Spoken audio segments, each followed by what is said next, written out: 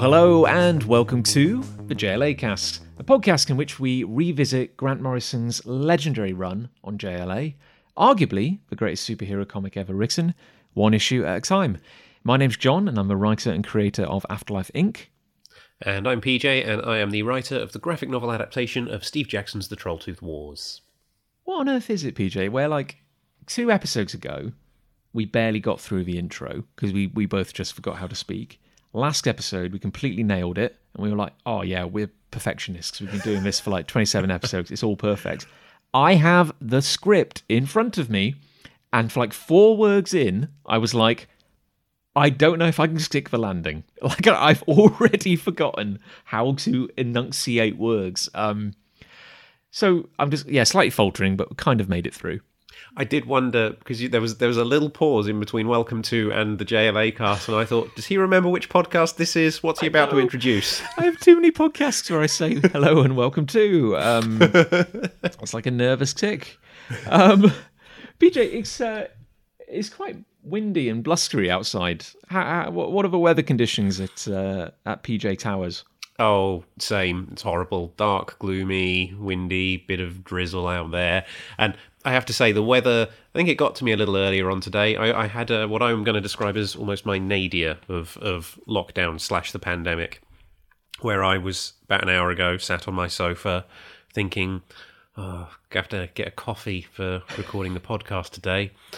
And I genuinely pulled up Deliveroo to see if I could order a coffee to my flat so that I wouldn't have to walk to the kitchen and make one. Luckily, when I saw that delivery would basically double the cost of the coffee, I sort of had that moment where I took a step outside myself and went, what the hell are you doing? What on earth are you doing, PJ? Yeah, no, come on, PJ. We've got to be... I don't want to be I was going to try and come up with an inspirational analogy, and the only thing that came to head was the captain on a sinking ship. It kind of going no, even though the ship is sinking, I have to maintain an inspirational figurehead. So, putting on his uniform and sitting down to eat dinner, even as the water's rising. And then I realised that probably wasn't the most optimistic example to be giving. So maybe I should keep that to myself. And I'm glad I did. PJ, I have been deep in the paint this week on New X-Men, the sister series to Morrison's JLA. It's interesting. It's an interesting reread. I haven't revisited it for probably a good 10 or 15 years, if I'm honest. It's worth a revisit. I think it would be... It's interesting, and I think there's a very interesting comparison to be made between the two series, because I know that New X-Men had production troubles. I'm not entirely certain about that, but I remember reading that there was some falling out between Morrison and the editorial team about some of the decisions that were coming in. Oh, certainly there was. I know there was one towards the end of the run, wasn't there? Which, spoilers if you haven't read it, the identity of Zorn. Yeah, and I know writers then spent years... different creative teams spent years trying to undo that to varying levels of success, I would say. But it is weird. It does... Didn't you say on a previous episode that Morrison is occasionally criticised for their endings, for kind of tying an arc together, or did I imagine that? I can't remember. Let's say it is something I said, and never listen back and check. Is this something you agree with? It's something I can see that. Yeah, there are Morrison stories where maybe the ending isn't quite up to what's come before it. It got me thinking though, because I was thinking about different. If Morrison has a style, it seems to be to do a long run on an episodic monthly title. With long-running subplots, a bit of intrigue, and then it all kind of, even though you have standalone adventures, it all kind of weaves together at the end. I think when Morrison goes into a project, there's always an end goal. There's always an exit strategy. which might be a bit different to a creative team coming on in more of a what am I trying to like a daytime soap kind of approach where you're just there to tell stories which will never end. There is no kind of end goal. And I think of some notable examples that spring to mind would be obviously the Morrison run on JLA, which of course is the very reason we're here today. Yep. Something like New X-Men, and maybe something like Batman. And I think of those three, I actually think that JLA kind of stuck the landing the best. Oh, I want to say. Completely, yeah. Yeah, because New X-Men, you get that last big story and then that weird, is it a two-part, almost epilogue set in the far future or something, where Beast is evil, and I don't quite remember that one very well, but I remember not being fully on board with it. And it felt, if anything, just a little. It's not that I don't hate any of the ideas in New X-Men. I like them all. It feels, and I felt, honestly enough, I felt the same way about Morrison's run on Batman as well. It felt like a book was missing. It felt like if you're going to have a mystery or a subplot or intrigue kind of running, that's all going, it's all going to get wrapped up at the end. I don't think enough time was actually spent kind of developing it, or if that makes sense. Morrison's run on Batman feels a little different to me in that when I have read it, it feels like they did have, at first, a natural endpoint in mind when they were writing it, and then they'd get towards the end and think, actually, I've got more ideas, and so sort of just keep going past it and start telling another story. And I think it felt to me like that happened 2 or 3 times during their run on Batman, if I'm honest, which is, I guess one of the reasons why their Batman run doesn't really work for me. It is strange, isn't it? And certainly, I don't think it was helped later on because, it's weird. Like, we're talking about the Batman run, and yet it's weird that, like, of course, it was Batman, then Final Crisis hit, then it was Batman and Robin, and then there was, like, the return of Bruce Wayne. Then it became Batman Incorporated. Yep. And then the New 52 happened. And then it became Batman Incorporated again, but like a chronological reboot.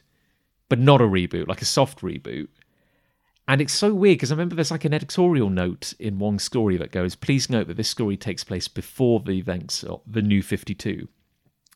And then suddenly, like, all the characters, a lot of the supporting characters have just got these awful new costumes for no reason, because it's part of the New 52 and everything. And it was weird. I enjoyed a lot of, like, the little moments, but, like, there's definitely less of, like, a cohesive whole to the Batman run, I think. Yeah, I'd agree with that completely. But something like the first 3 books, where it was, like, Batman and Son, Batman the Black Glove, and Batman R.I.P., there was kind of, like, a narrative running throughout those. Yeah, it felt to me like they were building to R.I.P. and that was going to be their stepping off point, maybe, and let other creators go forward how they wanted and resolve it later on. And then they just kept having more ideas. Like, I've still got the trade of the resurrection of Ra's al Ghul, which was like the crossover between books. Yeah. So Morrison wrote some and Paul Dini wrote some, and I actually really like that book. I think that's a good story. I think Morrison started strong on Batman, and then it sort of derails as it goes along for me. I know it's weird because, like, I remember, I don't know if this was like in the editorial notes or maybe in like a special edition or something like that, but I know Morrison wrote that when they'd been brought on to write Batman by whoever the editor was at the time, I confess that the name escapes me, they'd hoped that they kind of exclusively wanted Batman. They wanted Morrison to do Batman, but with a flavour of, like, the nightmarish 80s stuff that Morrison was doing. Oh, so, like, Arkham Asylum. And Doom Patrol and that surrealism and Animal Man. And instead, Morrison chose to adapt like the 70s Batman, where he was kind of like a globe-trotting kind of James Bond-esque figure. Yeah, and bring in a lot of stuff from the Golden and Silver Age that had been knocked out of continuity that Morrison then sort of brings back into continuity in really jarring ways.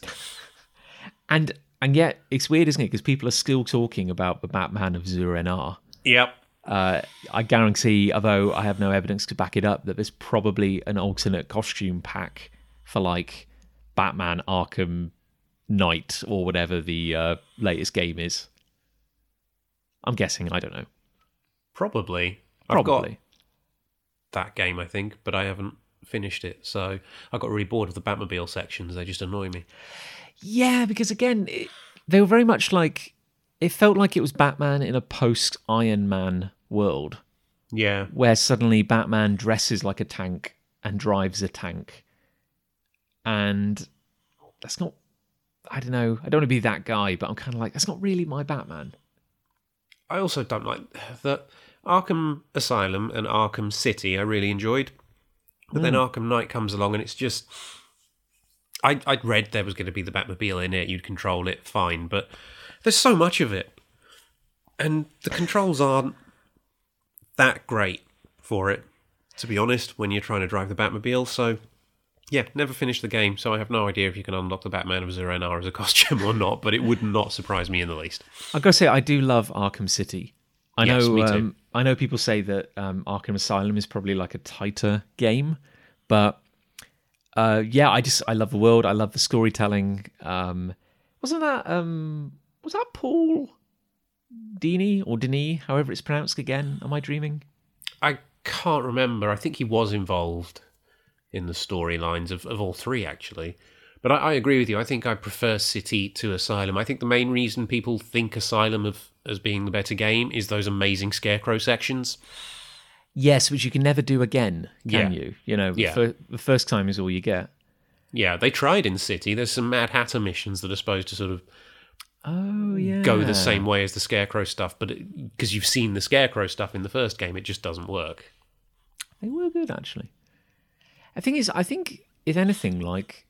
I swear, now this was in an earlier episode where I think I said something like, because I enjoyed Morrison's take on Batman in the pages of JLA so much, whenever I read Morrison writing Batman in any other setting, for me, I think it's the same Batman. Yeah. And I think did you feel a little differently about that? Yeah, as it went on. I mean, Batman still has the double H sound when Morrison's writing them in his own book. But yeah, it did feel like they'd moved on a bit from JLA. And obviously there's a few years in between the end of their JLA run and the beginning of their Batman run. But there are certain elements that are carried over. But yeah, by and large, it does feel to me like... At the beginning, it's the same Batman, but it moves away from that as it goes along. Does Batman work best when he is a supporting character? No, I don't think so. I think there are some amazing runs on Batman solo books that I have thoroughly enjoyed. You know, if you go back to the 90s, the big event things that happened, my favourites are all the Batman ones. Even though some of them went on too long, like Nightfall, but... I really enjoy Legacy and Contagion, and Cataclysm and No Man's Land is a lot of fun. Aren't they coming up? Is Cataclysm when the earthquake hits Gotham? Yes. And No Man's Land is the aftermath? Yes. We have that to look forward to, do we not? There is a No Man's Land tie-in in the pages of JLA, yeah. I've got to say, I never read Cataclysm or No Man's Land, but I always quite liked the concept. I've got the trades that were released back when it was originally happening, so the Cataclysm collection and then the 5 volumes of No Man's Land. Now, they did miss things. There were tie-ins that weren't from the central Batman titles to both stories, so that I think there's an issue of Catwoman that gets skipped in Cataclysm and No Man's Land. I know I've got somewhere the Young Justice No Man's Land one-shot, which is not included in any of the trades. So I think they've redone them since with more complete editions, but the versions I've got, they do, they tell the story, and I really enjoy them. Well, PJ, the segue to end all segues. Talking of tie-in issues. Oh, Hey. Here we go. PJ, what have we got on the docket today? Today, we are looking at the main story from JLA. I don't know why I said it like that. This episode of Sesame Street was brought to you by the letters J, L, the symbol colon. But no, it's Secret Files and Origins, PJ. Secret Files and Origins issue 2. Issue 2, yeah. Remind us, PJ, what was up with JLA Secret Files and Origins as a series? How did that even work? Basically, they were one-off issues that came out. There wasn't even any regularity to them. It was just Secret Files and Origins, I think, was an ongoing DC thing. I think they did try and release a book a month in that overall series, but each one would be looking at a different character or team, and they'd be broken down into sub-series. So this was the second JLA book. It was actually released in August 98, I believe, at the same time as JLA issue 21. Keep in mind, the last issue of JLA we looked at was issue 15. So technically this was released in the future, but then when it came to the trades and the continuity, this is where it slots in before JLA 16. Yeah, it's an odd beast, isn't it? It's odd that, and this will become clear as we start kind of diving into it, but it's odd that they made the decision, I guess, kind of 6 months later to say, let's tell a side story from that particular point in time, I guess. The Secret Files and Origins books were basically designed to, certainly after they'd had their first issues, which the first issues, aside from JLA, were sort of all retellings of characters' origins. So a modern retelling, like Batman 1 was a retelling of Batman's origin, Superman the same, so on and so on. JLA was the origin of Morrison's version of the JLA, like their first mission before New World Order, after Midsummer's Nightmare, so when they officially became the JLA, which we covered in our, 5th, 6th episode, 7th, long time ago. Losing track, PJ. Yeah. But once you get to the second issue, they sort of, the books then were designed to fill in some gaps here and there, and each one would have a main story at the beginning, and then throughout the rest of the issue you'd have fact files about certain characters, so like their stats and a potted history on what with a pin-up image effectively, and a couple of even shorter stories. Now, even though I've got JLA Secret Files and Origins 2, I cannot remember what any of those stories are. But like the first one had the League meeting Electric Blue Superman in a really bad Mark Millar story. Yes, which we purposefully kind of just leapt over because it didn't add anything. Yeah. Yeah, the same is true of Secret Files and Origins 2. We're not going to cover any stories other than this main one. But I do remember number 3 is during the Tower of Babel storyline at the beginning, or Babel, at the beginning of Mark Waid's run. But there's a little Young Justice story in that about how Young Justice don't trust Robin anymore after the events of and what goes down between Batman and the League in Tower of Babel. Ah, intriguing. I guess we should say, you mentioned like the collected edition. We've moved on to a new book now. We have. So we are on volume 4, Strength in Numbers, which of course we've taken a little holiday to do Earth 2, but chronologically comes straight after Rock of Ages, basically. So the League has undergone a big change, which is evidenced by the cover, which features not just the Magnificent 7, but closer to the Magnificent 14, I want to say. 13, I just counted. No, I think it's 14, PJ. I'm going to disagree with you there. One of them's not on the cover, though, John, so 5, 6, 7, 8, 9, 10, 11, 12, 13, 14. Wait, PJ, are we looking at the same cover? Oh my god! Maybe we have slightly different covers. Right. Because I count the 14th member being a kind of disembodied, digitalized head in the background. Which is not on my cover. Oh my god, PJ. We almost came to blows over different printed editions of this book. Mine's the, I think the original 98 Titan books printing, which I looked at the back as well and I got really depressed because this book reprints 10 comics and cost me $8.99. Jeez Louise. The back of my book doesn't even have a price on it, actually. Well, there you go. This was one of the last, this may actually have been the last book I physically owned in the series. I collected it in a very kind of slapdash manner.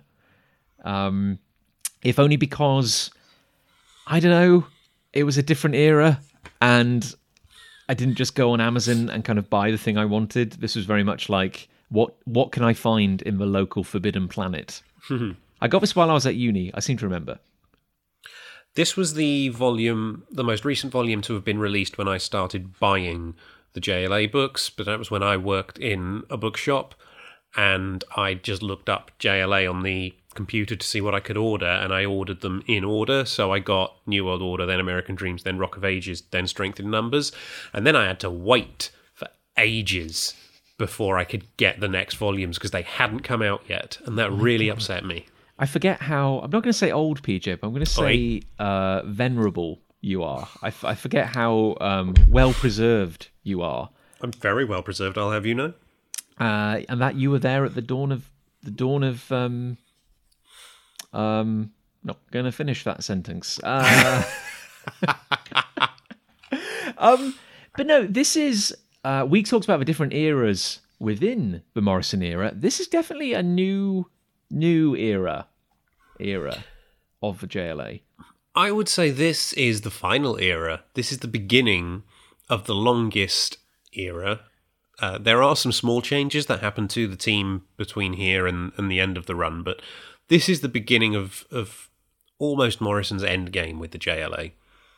Because at the exciting conclusion of Rock of Ages, when a lot suddenly happened, and we speculated that it became a bumper issue just to give Morrison the space to kind of wrap up all those ideas before changing the status quo, the League was dramatically disbanded. Yes. On the pretense of, and correct me if I'm wrong here, the League had become aware of greater cosmic threats to planet Earth and were like, we need a do-over.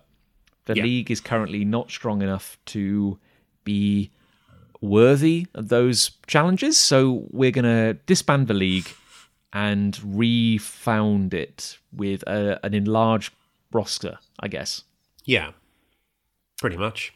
And Morrison said in interviews, and I don't know where I read this, that this redesign of a team was something that Morrison wanted because they were purposefully redesigning the League to mimic the Greek gods. Yeah. Yes. So, hence, and we're going to be seeing a bit more of them, Steel joining the team to play the role of Hephaestus, the kind of blacksmith of the gods. Yeah, exactly. I think that's in the Wizard JLA special they talk about that, which I keep meaning to dig out and read again because I've got it. I keep forgetting to actually go and get it and read it. I think I read that second hand because I definitely didn't have that copy. I don't know where I heard it. Back in the day, I used to visit a comic journalism website called Silver Bullet Comics, I want to say. I vaguely remember that. And I want to say, and I don't know if it's true or not, but I want to say that they had some good articles back in the day, like actually talking about comics and reviewing them in a way which wasn't just kind of giving like lip service to them. And I learnt a lot about kind of the behind the scenes of comics back then. I found it quite interesting.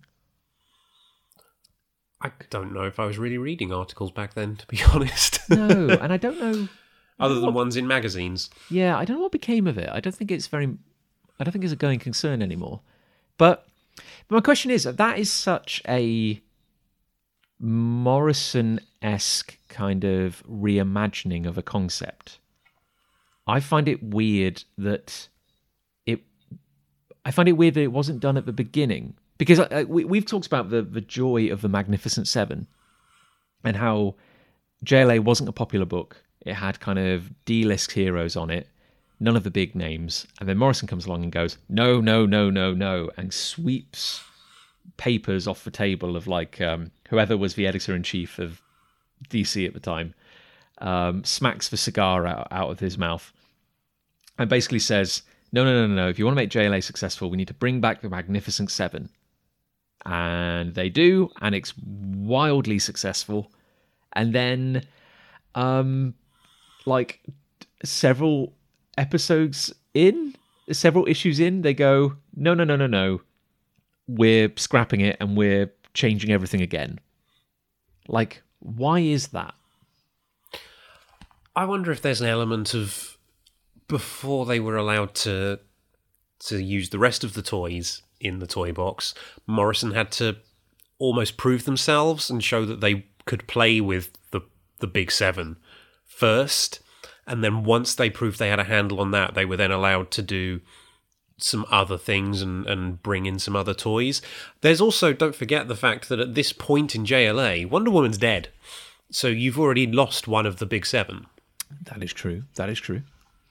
And events outside of Morrison's control as well. Yeah, due to exactly. John Byrne. Due to the burn. But yeah, it is interesting, isn't it? Like, because I think I've said before, but like, there's an alternate history of this series where they never had this recruitment drive. It remained the Magnificent Seven, and Morrison just kept telling stories with those great characters. As we saw in Earth 2, it can be done. There's a lot of mileage you can get out of those 7 characters.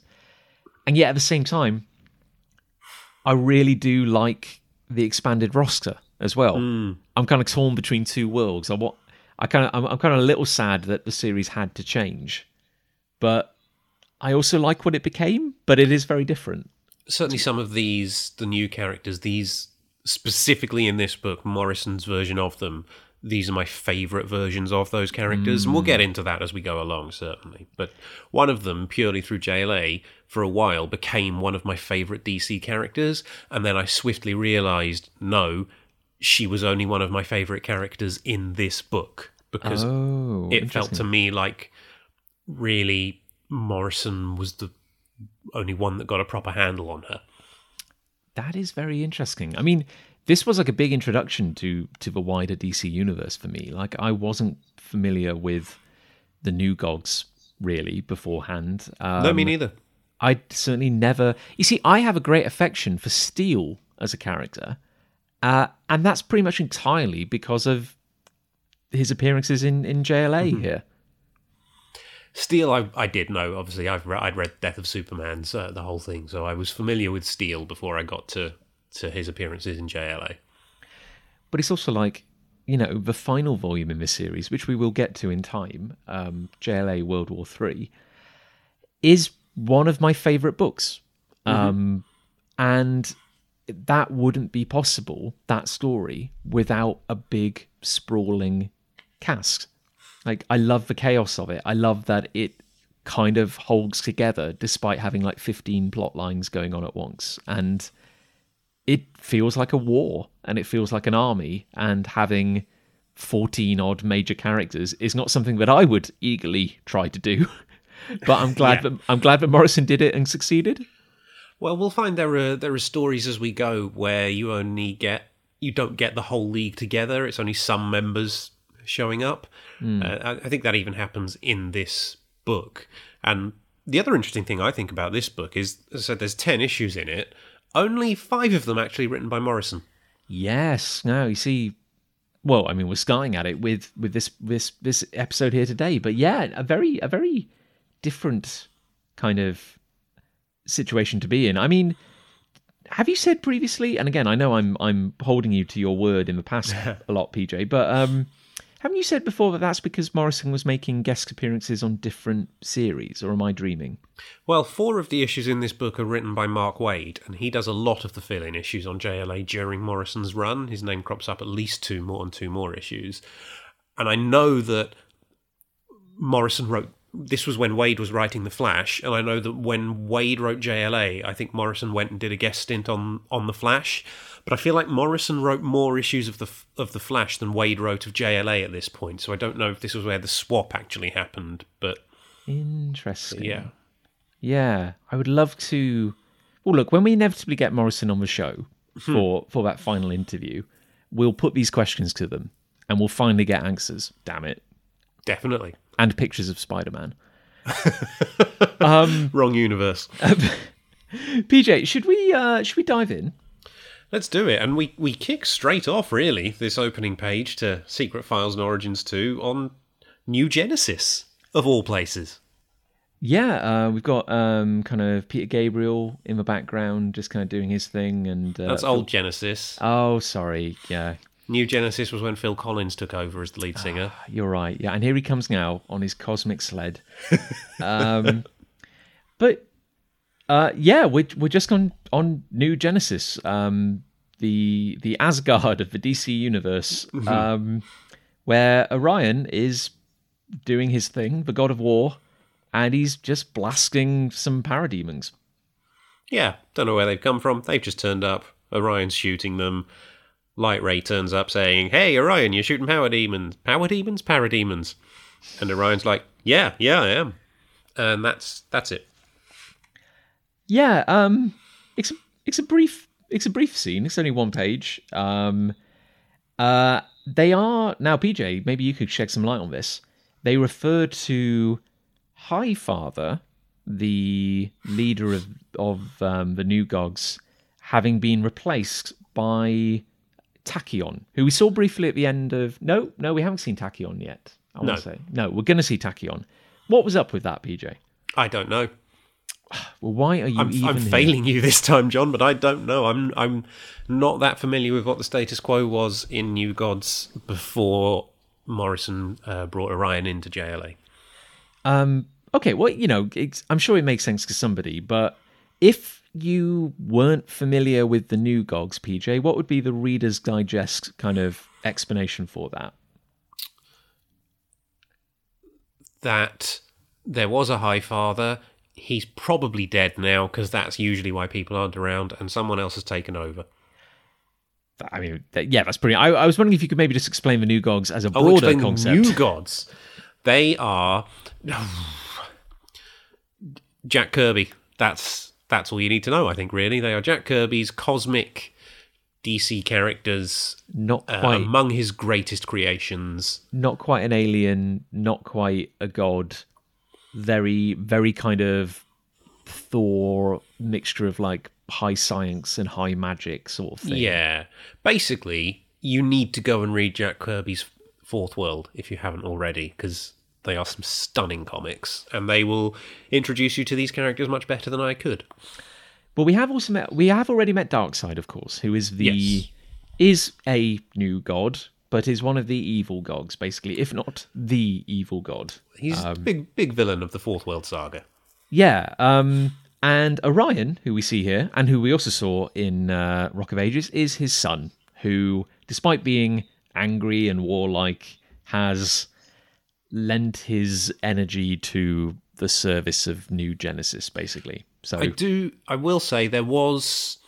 The reason Orion is with the New Gods on New Genesis is because to keep peace between New Genesis and Apocalypse, Darkseid's planet, when they were babies, the children of Darkseid and the Highfather of New Genesis were swapped.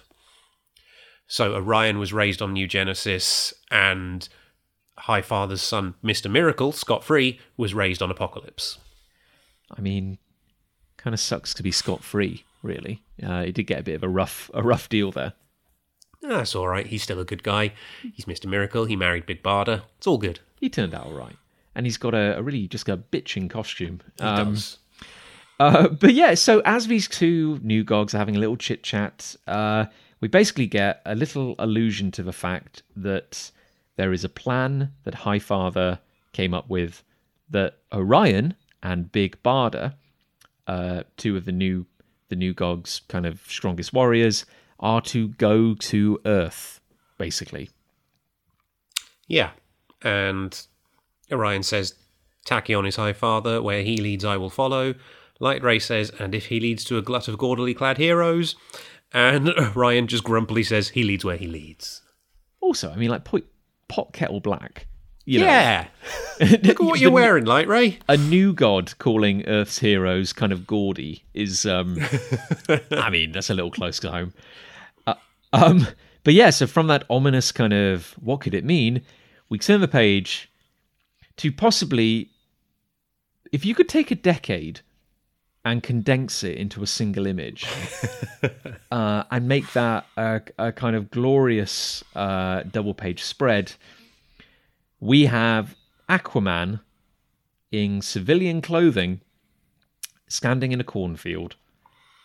I've got to say, I love this as a double page spread, taking 2 pages and using them just for this one quiet, reflective moment for Aquaman that I think is drawn beautifully despite those braces that he's wearing.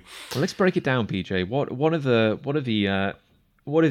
What's the male kind of 21 to 35 kind of fashion conscious demographic? What are they wearing circa 1998? Well, Aquaman is wearing sunglasses where it's just like the 2 blue circles over his eyes with then little wires keeping them on his face. Then a lovely, I'd say, aquamarine shirt, because he is Aquaman, where only the bottom button seems to be done up, and he's got a nice white vest or t-shirt on underneath it. And then yellow braces with, they look like orange slices of oranges on them, holding up his grey sort of smart trousers, a brown belt with detailing on it that's all swirly, and a hook hand. And an epic mane of kind of blonde hair, and of course his beard, classic Aquaman. PJ, I mean, Aquaman is here in a way wearing more clothes than he wears in his superhero getup. Do you suppose he has soured? Showered. I meant to say showered. He may have soured a little bit as well. Do you suppose the King of Atlantis showers before wearing human clothing? That is an excellent question. I don't know if I have an answer for you. Because he's always I would wet. imagine he knows he's going to meet some important people here, so he would use some soap at least, maybe when he's in the seawater. I'm not suggesting for a moment that Aquaman smells. Like, he's a very, he's wet all the time, he's in salt water.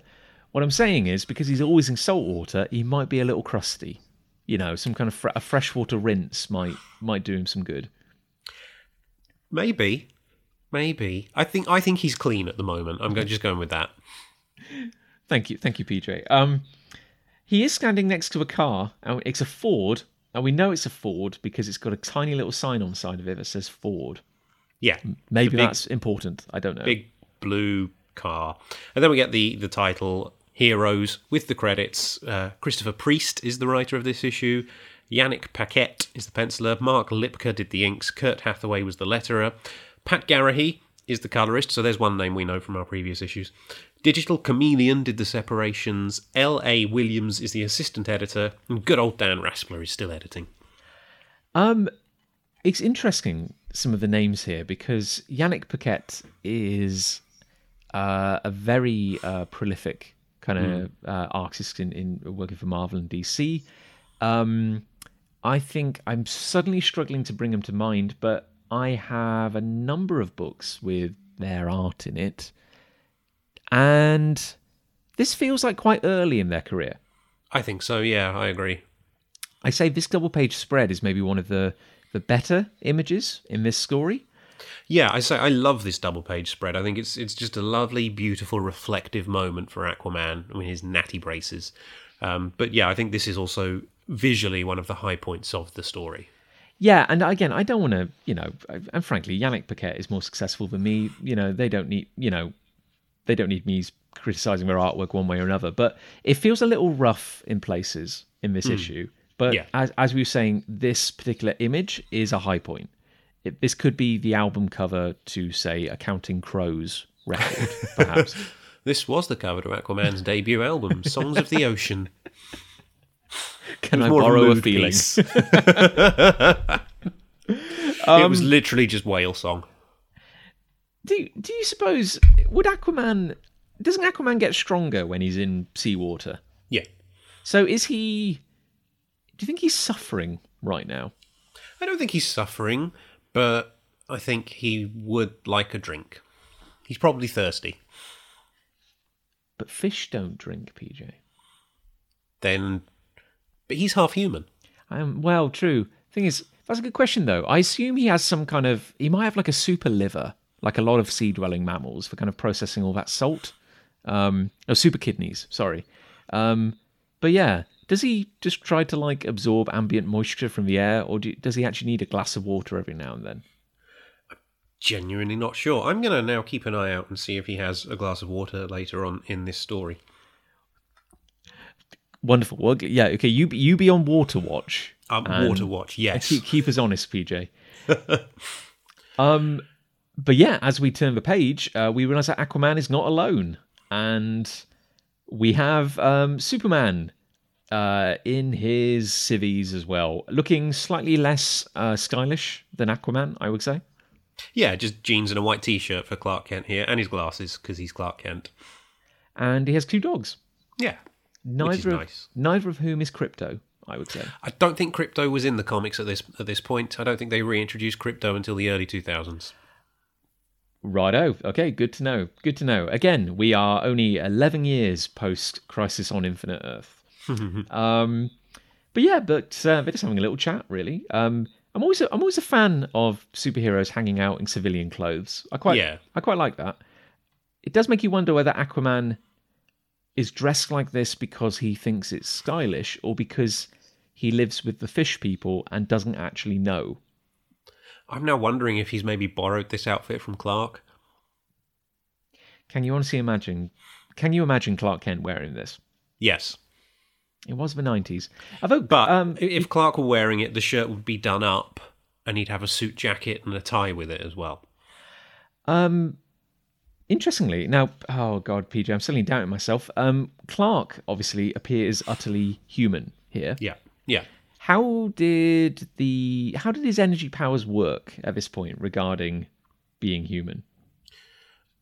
So, I believe he's still wearing the containment suit, his Superman costume underneath his clothes, and that helps him regulate his powers so he can appear human. He can not shut them off, but sort of dampen them so that he can still appear as Clark Kent. I'm not 100% sure if I've got that right. I haven't read the entirety of the Superman Electric Blue storyline in his own comics.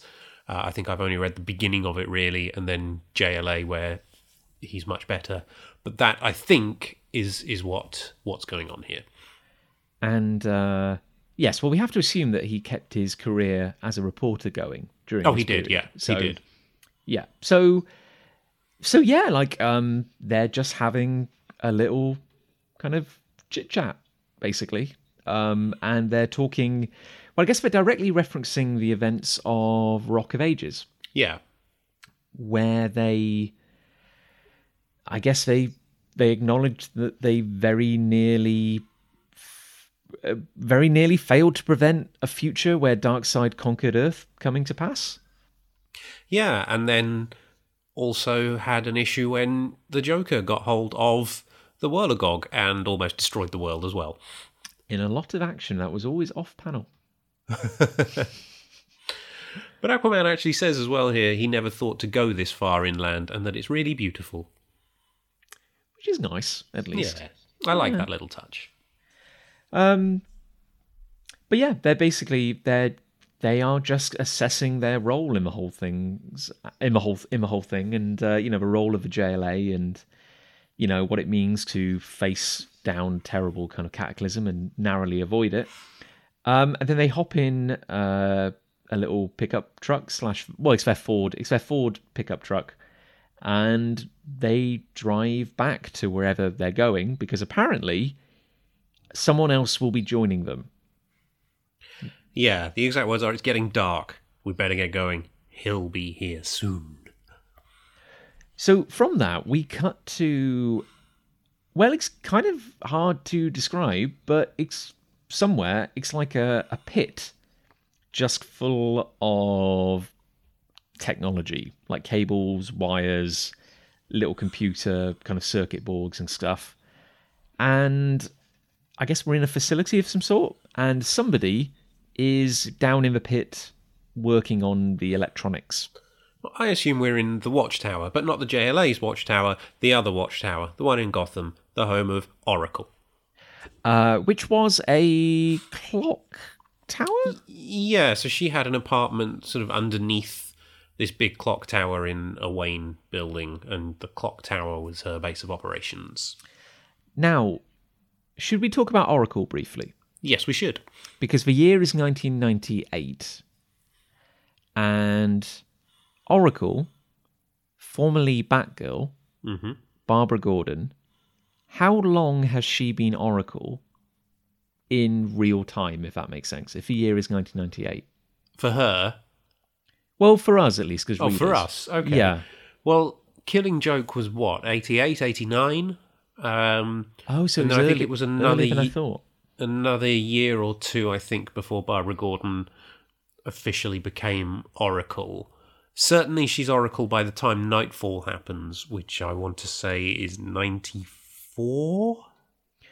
So we're kind of, I mean, charitably, we're talking the better part of a decade now, aren't we? Yeah. Although, of course, not that much time that much time hasn't passed in comic time. So I hadn't really thought about that, but yeah, I guess the Killing Joke was not long. It was a tail end of the 80s, basically. So yeah, wow, weird. Yeah, and obviously a very controversial book, and the decision to roll the events of that book into the main continuity. It could have well just been like a weird little kind of standalone Elseworlds kind of story. But no, like Barbara Gordon's career as Batgirl was cut short when the Joker shot her in the spine and paralyzed her from the waist down. Yeah. At which point she becomes Oracle, Batman's kind of technological advisor, and I guess kind of it's almost like kind of godlike disembodied presence, because she could be in security cameras or in computer systems, kind of collecting intel for him. Yeah, she can basically hack into almost anything and help Batman out in whatever it is, and the rest of the Bat family too. She'd help Robin and Nightwing and even Catwoman on occasion, and Black Canary as well, because Birds of Prey was, I think, going on at this point in time. Well, it's weird, isn't it? Because I know with the many reboots that DC's gone through,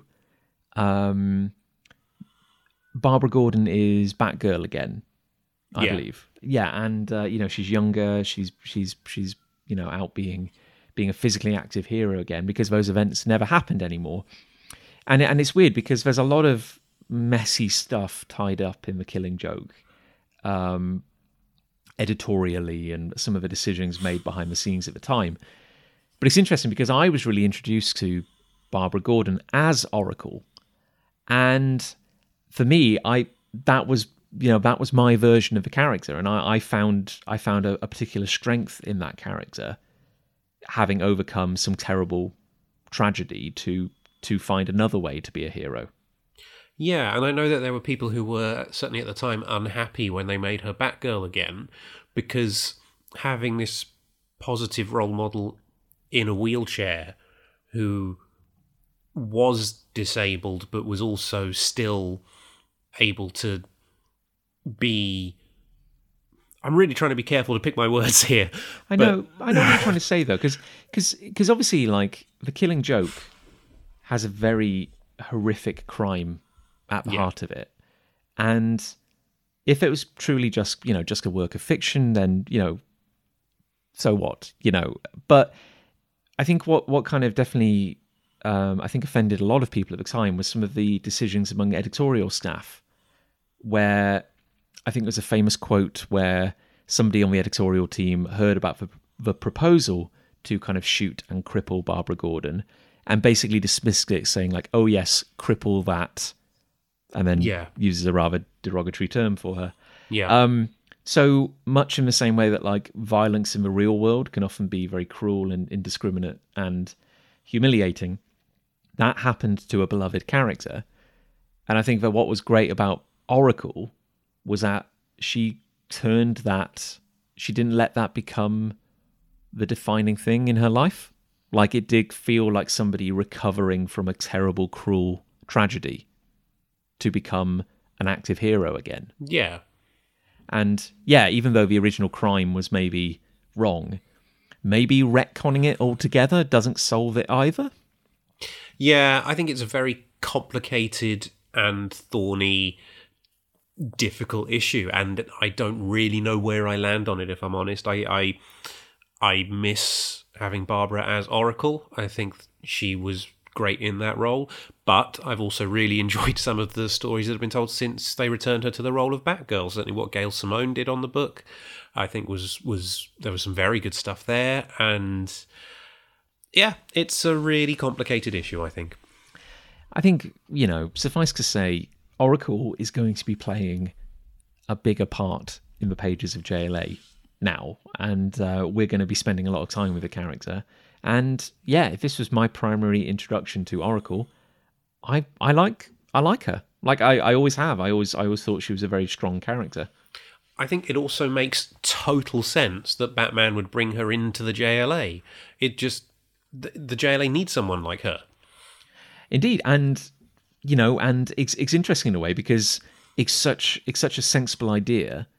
You're kind of amazed that it hasn't been done more often. Or has things been, like, again, retconned out, that there isn't, like, an Oracle character, even if it's not Oracle, providing kind of tech support for the JLA. Yeah. I think the one thing I will say is reading this issue first does rather ruin the surprise of her introduction in the next issue of JLA or the one after. But I was going to say the same thing. It's almost the problem with collecting it as a trade, isn't it? It's this is really kind of meant to be an accompanying story rather than a prequel. But there we go. But PJ, sorry, here's me rambling on. What on earth is going on here? Well, she's working on her computer systems, basically under the floor. She's got a harness holding her in place in this sort of big chasm in her base of operations, and she's on the radio to Batman, who's basically saying, you're on a time limit here, and she's replying with, look, this is your time limit. You could change it. I've got a lot to do here. Why don't you just leave me alone and let me get on with things? And basically, Batman has tasked her with tapping into the main computer on the JLA watchtower. And given that Batman is a founding member of the JLA, he probably could have just, I don't know, given her the keys, but has clearly chosen to do it in a covert manner. This issue is very much a case of Batman being a dick. It just is. There's no reason for it other than we'll just have Batman be a bit of a dick this issue. And as if to prove, well, I don't know, is this dickish? I don't know. He casually, while he's talking to Oracle, very very laissez-faire manner, tosses a batarang down onto the street below and knocks out a guy with a gun who was trying to sneak up on the Huntress, who is currently beating another guy in an alleyway. Yeah, and she's surprised that he's there. She says, what rule have I broken now? And Batman says, Huntress, that guy's a cop. And apparently, undercover cops keep checkbooks in their back pockets so that people know they're undercover cops and not actual drug dealers. So, now, I'd never encountered Huntress before.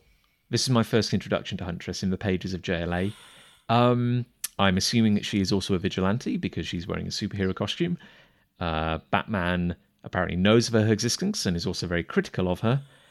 PJ, how long had Huntress been a going concern? Well, Huntress was... There was a Huntress pre-Crisis. I can't remember the exact details of that character. I've got a feeling she might have been... She started as Huntress and then became... she was the daughter of Batman and Catwoman. That's it. Pre-Crisis. Oh, God. Really? Huntress was the daughter of Golden Age Batman and Golden Age Catwoman on Earth 2. And then when they... I think her name was Helena Wayne. And then when they rebooted after Crisis on Infinite Earths, they reintroduced Huntress as a new vigilante in Gotham, Helena Bertinelli, whose parents were part of a crime family that were killed in a mob hit. and Helena became Huntress to avenge them. But she wasn't a outright murderer, but her methods were a lot harsher than Batman's. She was Zack Snyder's version of Batman, effectively. And Batman does have a very sanctimonious approach to vigilantism, where he's very much like, it's my way or the highway, basically. Yeah, exactly. So Huntress did appear briefly in Nightfall, and she was then sort of part of all the Bat books, the Bat family, for a while. There are times when, because her costume here is basically a black onesie with a big purple cape and some other purple detailing on it, purple belt and gloves. There are times when her costume has been a lot more revealing than this. Yes, now I wanted to bring that up because, here we have Huntress, as you say, robed in dark colours with a big old cape. Pretty covering for a superheroine's costume of the 90s. And then, like all the later imagery I see of her, she's wearing a lot less, shall we say. Seems a lot less practical for alley vigilantism. Exactly. This is my favourite look for Huntress, the black onesie, because it keeps her covered. She's protected. Presumably this is all armoured, like all the Batman Nightwing outfits, all of them, same deal, and she's not exposing all her flesh to titillate people. Yeah, weird one. It's weird that they get a step backwards like that. Yeah. Normally it's the other way. Yeah, but it's Huntress I was talking about earlier. Huntress in this book is my favourite take on Huntress and made me love the character. Yeah, I came to really like Huntress as well. And then once Morrison's run on JLA is over, it's not just with how she looks, just everything about Huntress seems to take a step backwards, and I lost interest in the character, really. Well, I'm sure we'll have a lot... frankly, I think we'll have a lot to say about Huntress in the coming months, because she is a very unlikely addition to being on the JLA. And yet, that's kind of what makes me like her. Yeah. And it's very much the character as well. It's also like, why on earth is she here when she's like another version of Batman on a team which is already very overpowered? And then you start to realise that, yes, she has a very legitimate reason for being on the team. Yeah. Yeah. But this is basically Batman giving her the sales pitch, effectively. Well, he doesn't come out and do that. He says, look, you need to be able to tell good guys from bad, and now here's a piece of paper and a key. And he's also, again, as you say, being a dick, because he doesn't just talk to her, he has to leave a note pinned to a lamppost, maybe, which also has a key pinned to the note, and it has been signed with the bat symbol. Which does beg the question of whether Batman has kind of customized letterhead stationery. He definitely does. A stamp. No, he's got stationery. He's got stationery. Well, Huntress takes the note, goes home, has like a coffee, showers, reads the note, screws it into a ball, chucks it out the window, and then seems to change her mind and exits stage right. Yeah, she starts marking papers because in her civilian identity, Helena Bertinelli is a teacher. She's a teacher? Yeah. Are you kidding me? Nope. How? God, teachers who notoriously have so much spare time anyway. I'm not saying she's a good teacher. Geez, yeah, no wonder she's cranky. Like if I was a teacher, I'd be livid. I'd be beating people on the streets as well, just to work out some anxiety. So we cut from Huntress and Batman to, well, you may have guessed it, but we're on the Kent family farm, and Ma and Pa Kent are going to bed, and they're kind of bowing to Aquaman, which is quite a cute moment. Yeah, I love this moment for the Kents. And Pa, Jonathan, says, "It was a real honour to meet you, Your Highness." And Aquaman is very down to earth. Bowing's not necessary. Arthur will do. Yeah, and again, now this raises a lot of questions, PJ, but as the Kents go to bed, Superman's basically like, I wonder if he, whoever that could be, will ever get here. And Aquaman goes, he's here, he's been waiting in the kitchen for 15 minutes. I think sometimes he forgets I can see in the darkest ocean depths. And we cut to the kitchen where Batman is eating an apple. And he says, yes, that's it, I forgot. That sounds likely, doesn't it? I do love that little moment. I think that's great. That little bit of Batman snark coming in. Again, just being a little bit of a dick. Now, PJ, Batman thrives in an urban environment. Like Spider-Man, he's very good at swinging between buildings, gliding, the lot. The Kent farm, I believe, is the only building for about 20 miles in every direction. Did he fly here on the bat plane? He either flew... Yeah, no, he can't have used the JLA teleporters because they're not using the watchtower right at this moment. That comes up in a moment. So, yeah, he must have flown the plane, parked it somewhere nearby. Maybe... I assume it's got a stealth mode so he can land it quietly. So perhaps behind the barn. It does... Now, I think Superman was just distracted because he was, like, hanging out at home. Like, I do not know how Superman did not hear the bat plane landing. Or maybe he tunneled in. Maybe he had like the bat mole or something like that. I don't know. Anyway, so Batman's eating an apple, which is a fun vision. And it turns out the three of them have met to have a big discussion about who to recruit onto the League.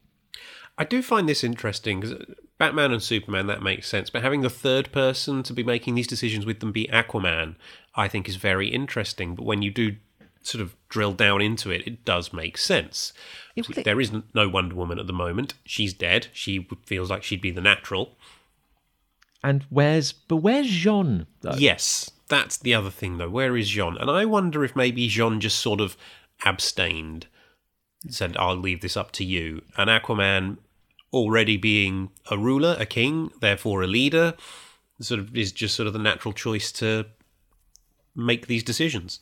Well, it is very weird, isn't it? Because it was a bit like this at the end of Rock of Ages, because with Wonder Woman being deceased, and I believe Jean was busy performing surgery on Jem, son of Saturn, which is a sentence I never thought I'd utter.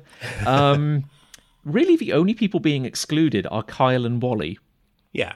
Which is, again, they are new, but it does seem a little kind of unfair in a way. They do. I think they've earned the right to maybe have some say in this. Yeah, but they're clearly doing a recruitment drive because Batman says neither Nightwing nor Black Canary would consent to join the League. My list is Plastic Man and Oracle so far. Yes, and interesting that Plastic Man has become so dear to Batman. One would imagine that Batman would not have the patience for Plastic Man, but apparently sees something in him.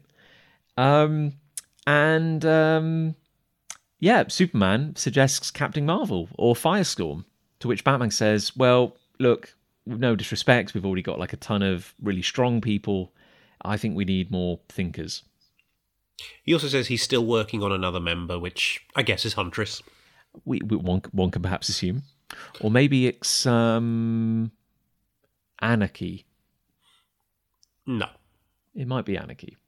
No, Anarchy's still too young for Batman in Batman's eyes. Yeah, but he's wearing really like high heels, isn't he?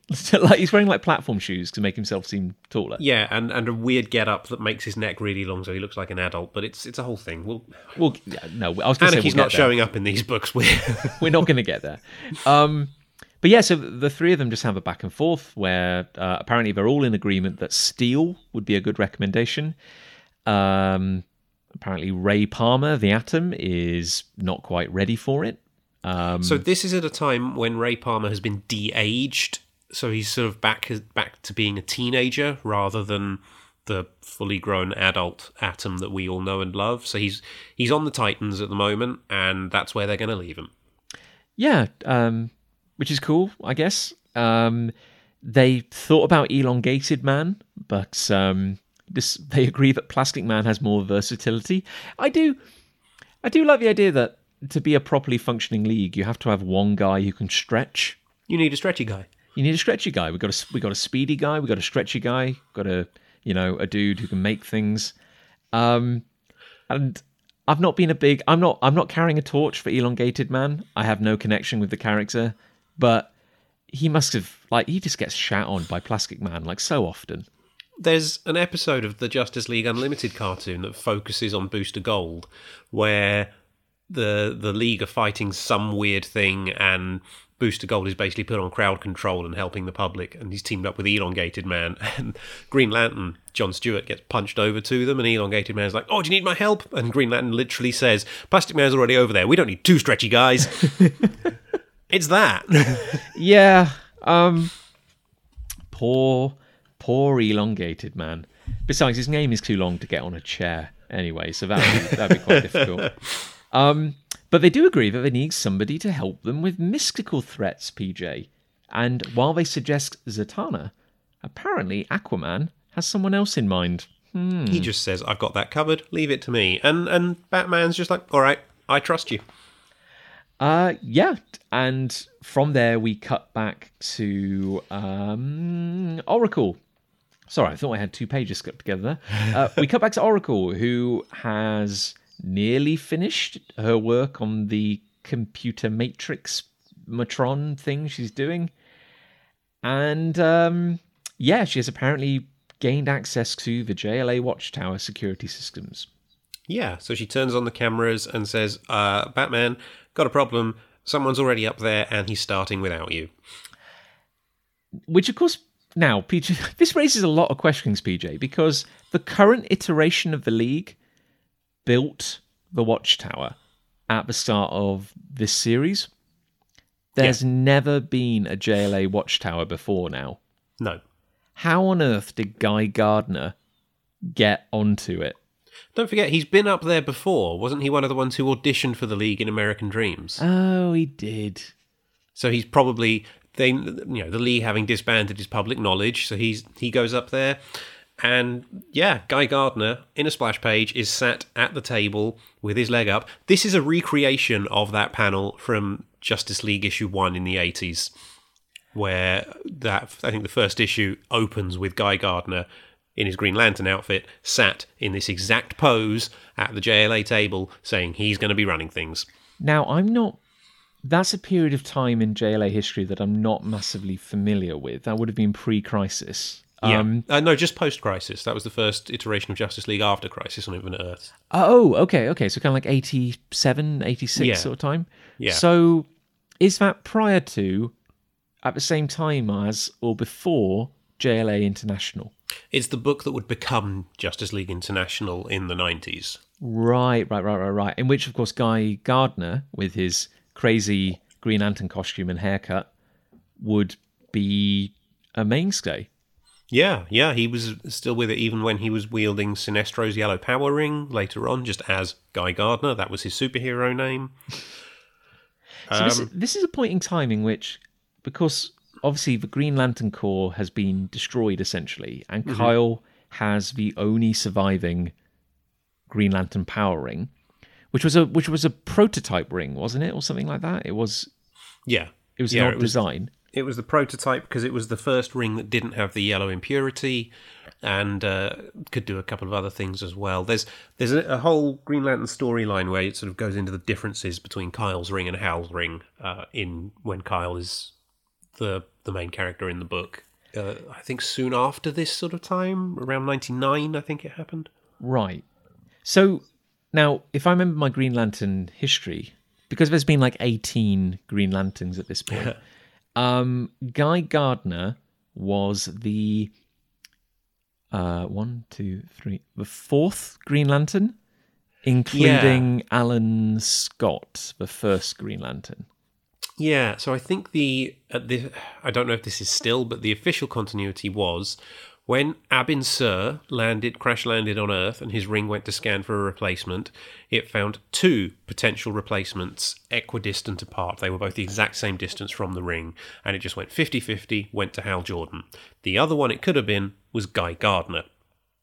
So Guy Gardner eventually does get brought in as a Green Lantern. He replaces Hal Jordan for a brief time. I can't remember if that's some sort of test for Hal or something like that, but then eventually Hal gets his ring back. Guy is made another Green Lantern. And there's also Green Lantern Secret Files and Origins 1 reveals that when Ganthit is trying to find someone to give Kyle's ring to, he actually goes to Guy Gardner first and says, "You be Green Lantern," and Guy turns him down. Because this is at a point... Now, I must admit, I don't know a massive amount about Guy Gardner other than his prevailing character trait is being obnoxious. Yes. But this was a point in his life where he was calling himself Warrior because he no longer had a Green Lantern ring, and he had discovered that one of his parents was an alien? Yes, and it meant he could, I think, turn his arms into guns or something like that. I can't remember his exact power set. No, that was it. He was like, that mutant who was prominent in the 90s in X-Men. Was it Random? Yes. He had the power to turn his arms into guns. Yeah. Yeah, so that was... And he had a bar called Warriors. Yeah, and he has this kind of natty costume where he's just wearing red trousers, basically, and his upper body is just covered in red, blue, and yellow kind of, if not tattoos, like war paint or something like that. Yeah. Yeah, and here he is, again, recreating that image from Justice League 1, saying he is here to basically start and run the all-new JLA. Yeah, basically just, and everyone, and collectively the audience groans and goes, oh, bloody hell, Guy Gardner's back. But he's not alone. He has 2 kids with him, teenagers. Yeah. Yeah, they're just wandering around, and they basically ignore Guy and wander off. And this is Boris and Natasha, apparently. And they say, was it a mistake to bring Mr. Gardner along? And they say, look, the teleporter was delivered for John. So that's how Guy got up there. These kids brought him. And they shouldn't have used the teleporter. They did leave a note, but it turns out Guy Gardner was in college with John. John, it turns out, John Henry Irons. Steel. Yes. So, which again raises other interesting questions in that the JLA manually delivered, probably through the post, a teleporter to the civilian house of John Henry Irons, who is a superhero, but has never been associated with the League. A teleporter which apparently can be operated without a key or any form of security protocol that allowed them to get to the moon. Yeah, so his teenage, and I'm not entirely sure the exact relationship between Natasha and John, if she's an adopted daughter or his blood daughter or a niece or something that he looks after, but she lives with him, and she and her friend just decided to use the teleporter and invited Guy Gardner along. Am I being mad? I'm suddenly doubting myself. I thought Natasha was his niece, but is it? Are they father and daughter?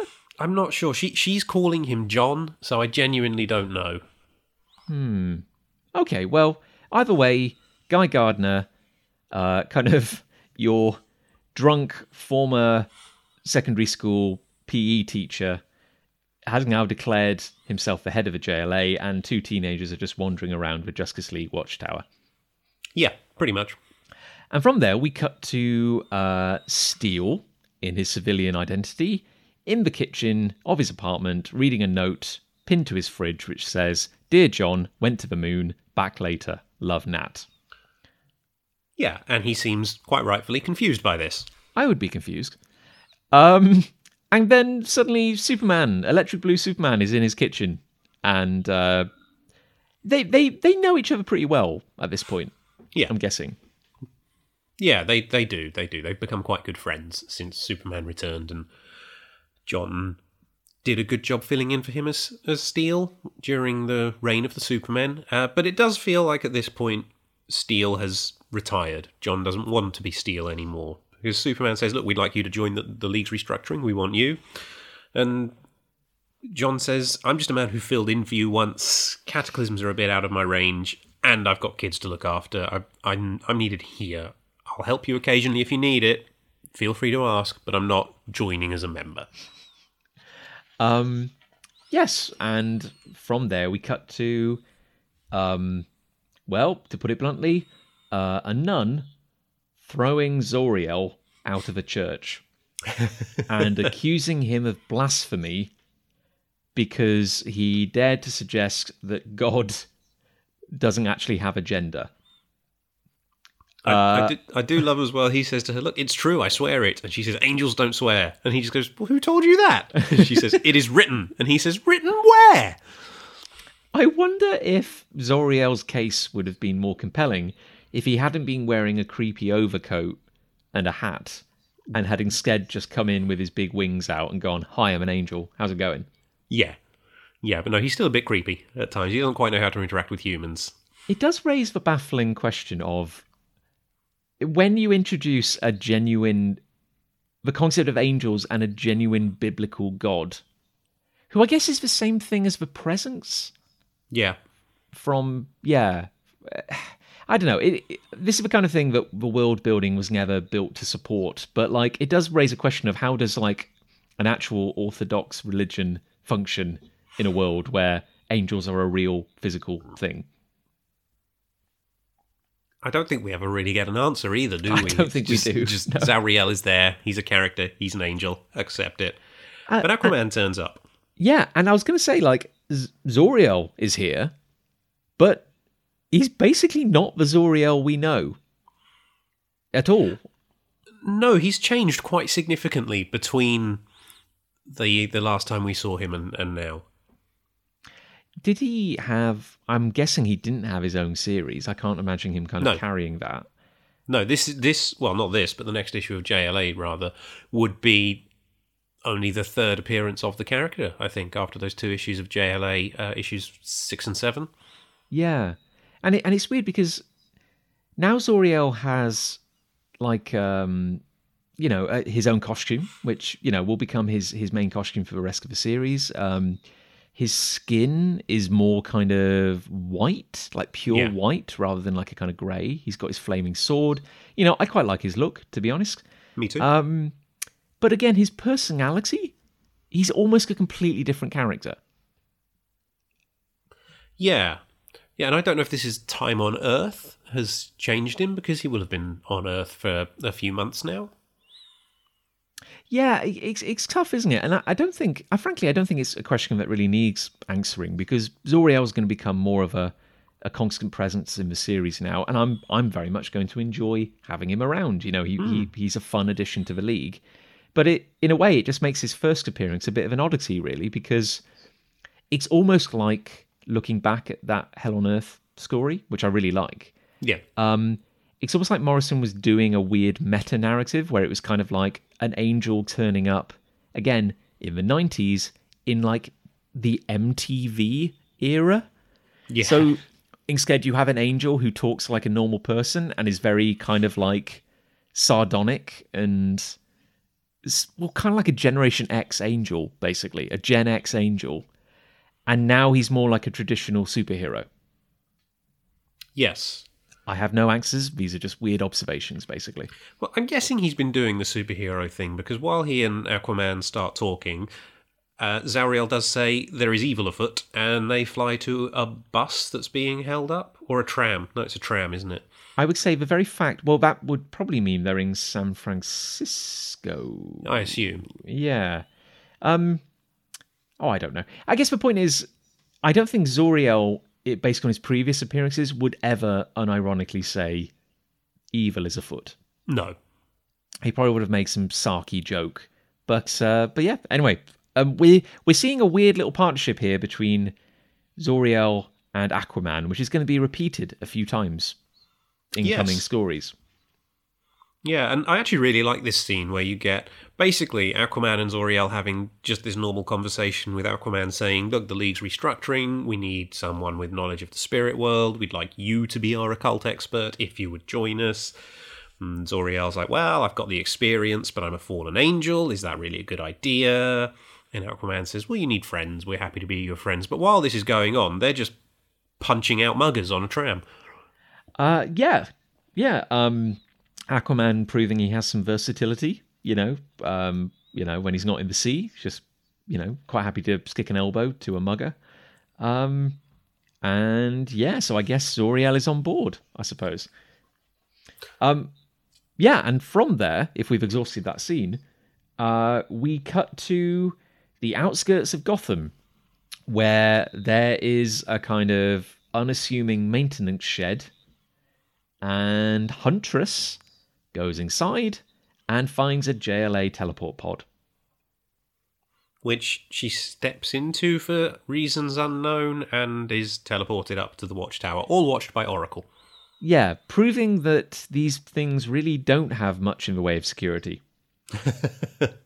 Well, I think I'm guessing her walking inside triggers some sort of automated system in this particular case. Yes, maybe the machine has been specifically coded to only let her in.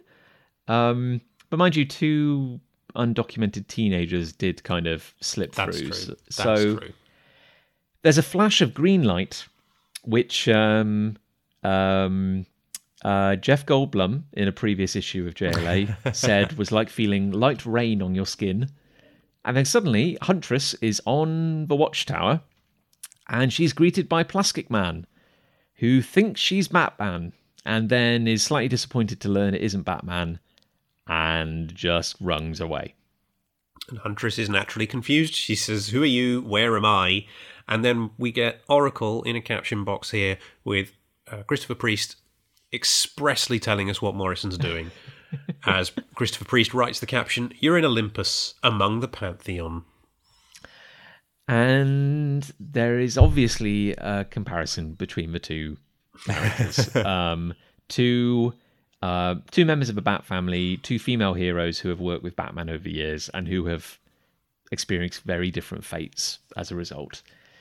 And from there, we cut to the meeting room where a angry disagreement is breaking out between Kyle and Guy Gardner. Because, hey, the gang's all here. Well, let's be honest, it's a disagreement between Guy Gardner and everyone else.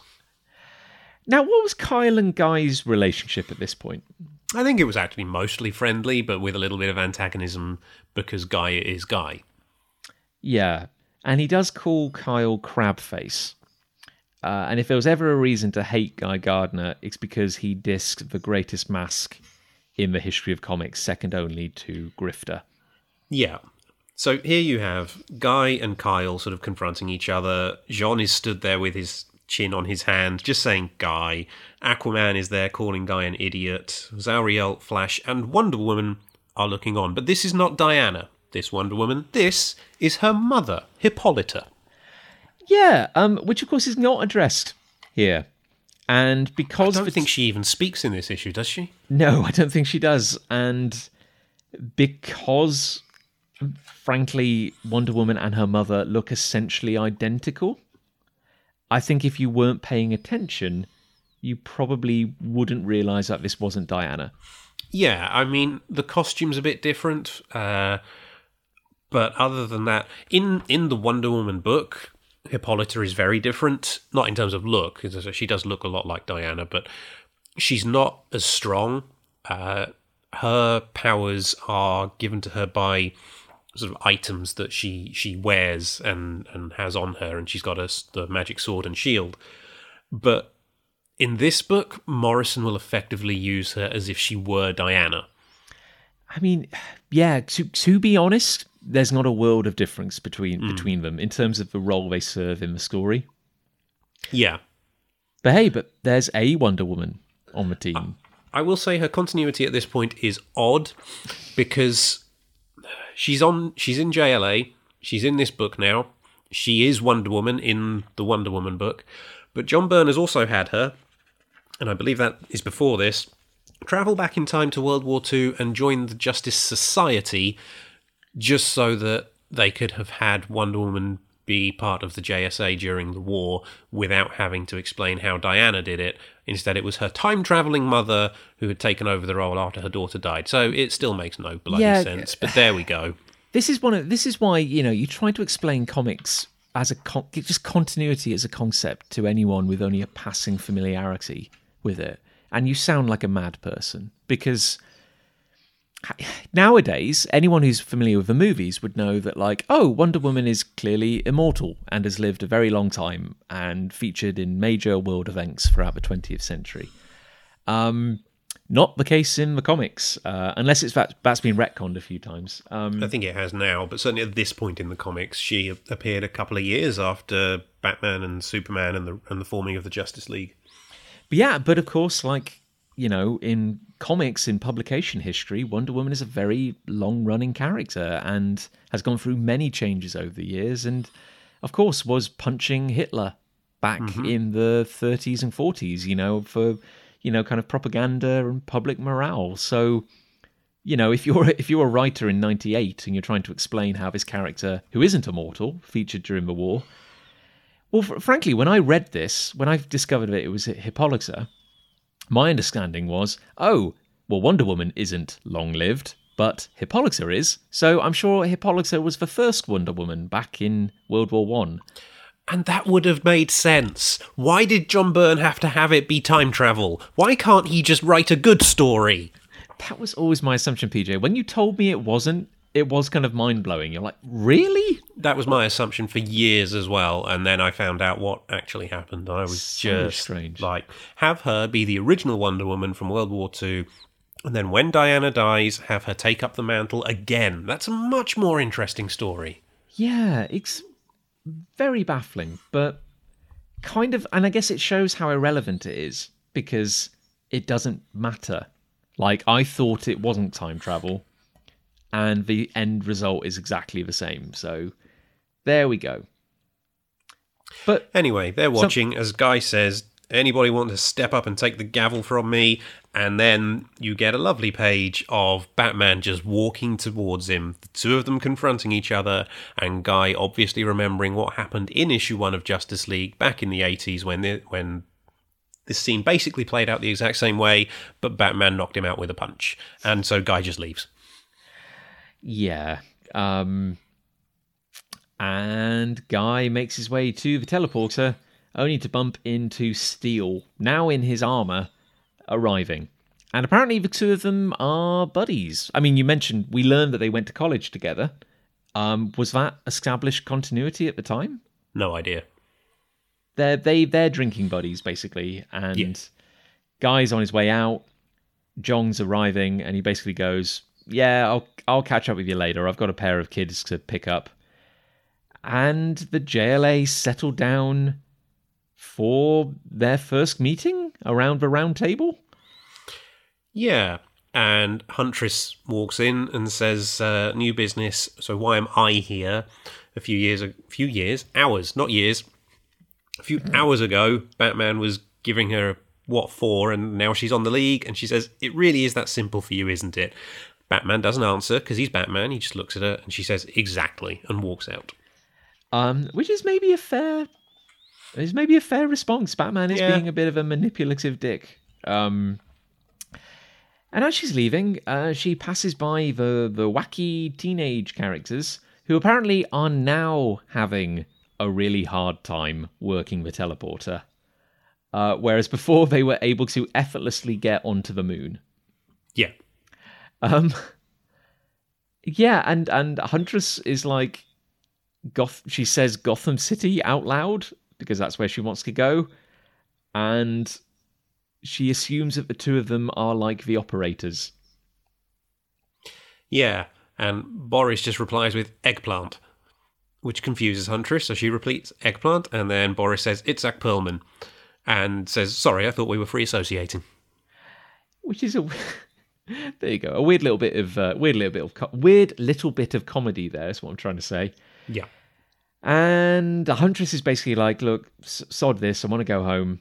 To which point Natasha Irons basically starts kind of giving a motivational speech to her. Yeah, this is weird. She says, you've got that look, you're one of them. You want to be here so bad your eyes bleed, you belong here like you're in the family. Well, newsflash, Cape Chick, families fight, it's a package deal. Don't let your ego cheat you out of something you know you want. And I feel like that's a lot to pick up in this very short space of time that, I don't know, it just doesn't feel quite right to me. No, it's very... If the sole purpose of these two teenagers being here was to deliver that speech, it's very left field. Like, where the hell did that come from, basically? Yeah. But Steel turns up to be angry at them. They blame him for leaving two teenagers with an unsupervised teleporter device. Fair enough. Which is maybe fair. Superman turns up and is very happy to see Steel, because he's like, oh, hey, Steel, I guess you changed your mind.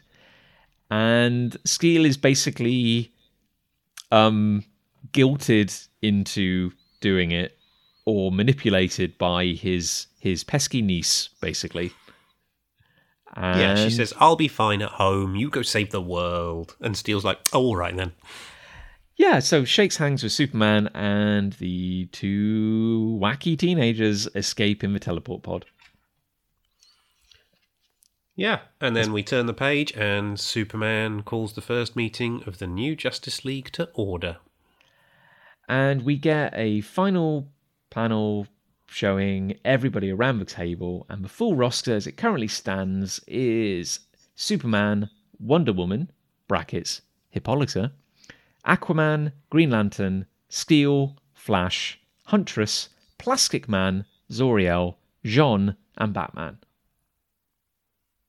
And unknown to the rest of the League, Oracle, who's listening in. Ta-da! The end.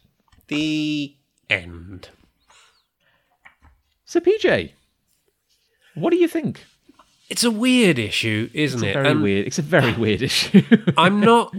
I like Christopher Priest. I think he's done some great work.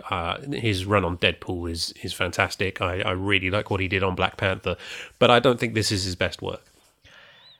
No, and I have to say, kind of like visiting it with you here now, I kind of enjoyed it a little more than I have done in the past. But this has always felt like a bit of a weak chapter in the trade paperback. Mostly because it's 1998. Morrison is kind of redefining the way that superhero comics are written. And this issue is very traditionally written, I would say. This issue to me feels like it's not a story. It's a group of disparate scenes that don't really hang together as one piece. And while I enjoy a lot of those individual scenes, because it doesn't feel like a whole thing, like it's not one story, it feels weaker. Like the parts just don't go together to quite make a whole for me, even though I quite like the parts. Yeah, and it's interesting because again, as we were going through it, there were moments where I was like, "Oh yeah, that's actually an all right moment," or "Oh yeah, no, that's quite an entertaining bit." But I guess the biggest question is like, what is the point of this issue? Because you could argue that the narrative heart of the story is drawing a comparison between Oracle and Huntress. Like, is that the gem which is we're meant to be? Is that the thread we're meant to be following? But that feels underdeveloped and doesn't have an emotional payoff. You know, there's moments where you think, oh, is that what the point of this story is? Because, you know, a character basically says it out loud that there's, you know, I would like to switch places with you. But it's like, is this the place for that revelation? And it didn't get the weight it needed to really mean anything. Yeah, I think that's... Nothing in that issue really feels like it's got enough room to breathe. Like the speech Natasha gives Huntress is a couple of panels, and then suddenly Huntress is like, "Oh yeah, you're right. I do belong here." Same with Steel. It's very quickly, I can look after myself, and very quickly Steel accepts, "Yeah, you can. I will join the Justice League." And it feels like the bits of it do just need more space that they're not given. And it's weird because they've included this issue in this trade paperback, like chronologically in the only place they could, which is right at the start. And it's odd because it's a very weak opening to the story, to the following events. And everybody pretty much has the same voice. Yeah. It's very hard to find a distinctive personality among the various leaguers here. And if anything, it maybe it looks bad because it's sandwiched between Morrison stories. But like, it feels very mundane compared to, like, if I pick this up, if someone had said like, oh yeah, JLA in 1998, this is like a series at the peak of its power and it's really vibrant and exciting and is kind of redefining what a superhero comic can be, And if I picked up this issue, and I know it's not technically in the main series, but I'd be like, oh, really? I don't see it. This is very borderline boring. Yeah. Yeah, and I get that the Secret Files books, they wanted to put out one that would have fact files in it on the new leaders, because you've already done the fact files on the Big Seven in the first issue. So this one, you have the details on Huntress and Zariel and Orion and Big Barda.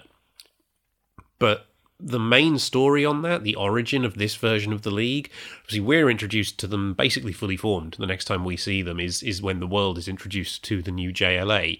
So a story sort of saying, well, how did they put this team together? Yeah, that could be quite interesting, but not this. It's not done like that. It's not effective enough in terms of introducing this version of the Justice League. And we have to assume that anybody reading the main series, they can't have expected everybody to have tracked down Secret Files and Origins issue 2. So as you're kind of saying, it's like we have to assume that like this issue wasn't seen by everybody. So when we, the next Morrison chapter of JLA, which was meant to be our introduction to these characters. So if anything, like reading it at this point in the storyline kind of like undermines a lot of those introductions and surprises. Certainly Oracle's introduction into the main series is hugely undermined by reading this first. Yeah, and it's so weird, isn't it? Because it's like they were trying to tick boxes in writing this story, because that opening page of where we have a one-page scene with Orion and Lightback. Light Ray, sorry. I'm thinking Fastback, sorry. Yes. Adds nothing, really. Like, we don't gain any character insight into Orion, and it doesn't add anything to the story itself either. Yeah. Yeah, even the art, and again, I've enjoyed books Yannick Paquette has done before, but, I mean, we talked about Huntress, and how this version of her costume is the superior version, the fully covered, it just makes sense. But even in this issue, Yannick Paquette sexualizes her in a way that Howard Porter doesn't. There are lots of shots where a convenient breeze has blown her cape away and you get a close-up of her ass. The most egregious scene is probably the bit where Batman is pointing out that undercover cops carry a checkbook in their back pocket. And there's a close-up of the cop with a checkbook in his back pocket. And for no godly reason, Huntress's ass just kind of protrudes into the panel. It's the same when she's approaching the shed in Robinson Park. Her cape is just conveniently blown away, so you've just got this shot of her arse there. And Porter doesn't do that when he draws Huntress in the book. He doesn't overly sexualize the costume. No, he doesn't. And it really jumped out at me revisiting this issue that that's what Paquette was doing, and I'm not a fan of it. Yeah, it seems very... I know it was the 90s. I know. I was going to say the same thing. You want to say it was a different era. That doesn't excuse it, but it does put it in context. But yeah, I don't know. It's just not in service of anything greater. No. Comics can be titillating or exciting or thrilling just because like any body of work can be. But this is just like a bit of everything without really achieving anything. Like, if you're going to tell it, if it's going to be like a softcore porn comic, just do it. Like, just be honest about it. Let's get some superhero wangs out and just have a good time. But yeah, I don't know. It's just a very underwhelming issue, I feel. Yeah. I will say I love the Guy Gardner scene. I think that's brilliant. A nice throwback and reference to the 80s Justice League issue 1. I think that's really well done, really nice, with just not only the recreation of the panel, but his brief confrontation with Batman. But there's not much else to recommend. The double-page Aquaman splash, that's quite nice. That might be the best thing in the story, I feel, actually. I don't know. I'm trying to think, like, what's a moment that kind of...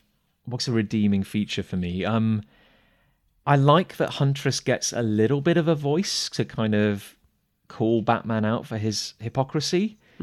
I don't like how Superman, Batman, and Aquaman all have quite a flat, uniform kind of voice.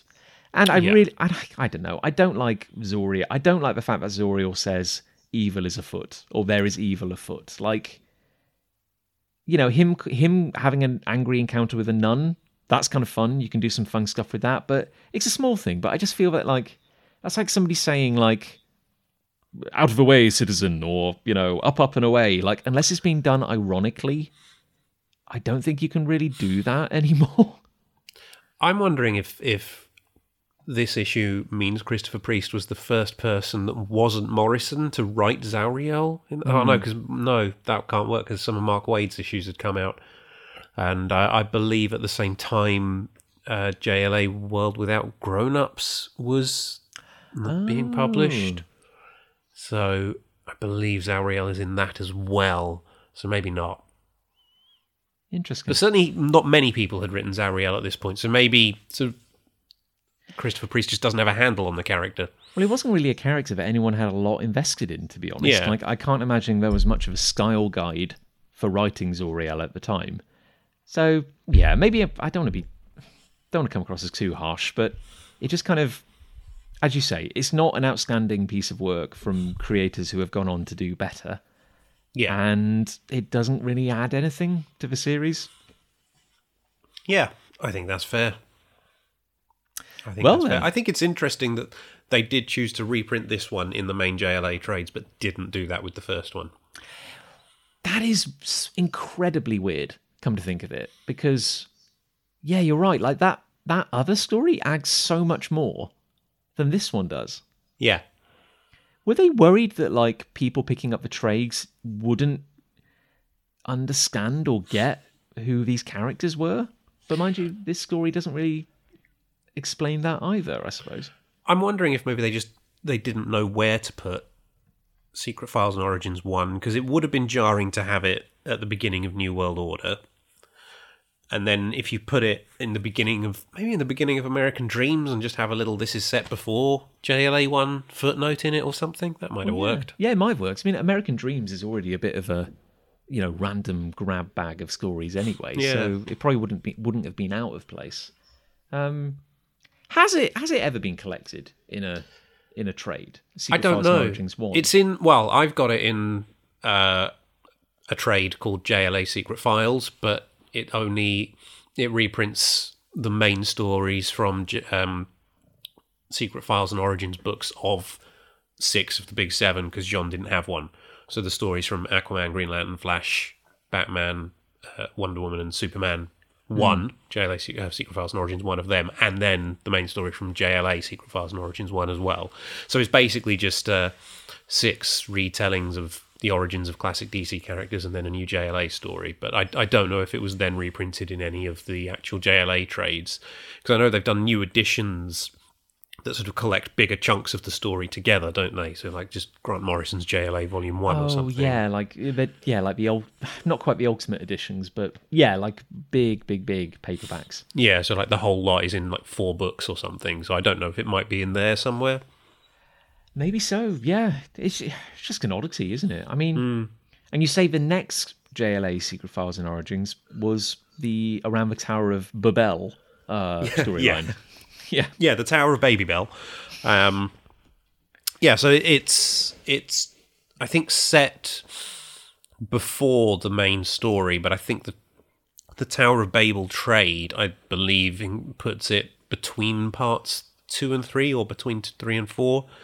The story from that, which explains how Talia al Ghul infiltrates the JLA watchtower and gets all their secrets, basically. So there were big gaps between issues of Secret Files and Origins. Yeah, I don't think there was any regular schedule. I'm not even sure why they did a third JLA one, to be honest, because they didn't introduce anyone new into the League. So the fact files were in that one were just sort of, I think, about upcoming villains, and they used it to promote some upcoming JLA stories. Like there's a couple of stories that fed into JLA miniseries that came out around the time as well.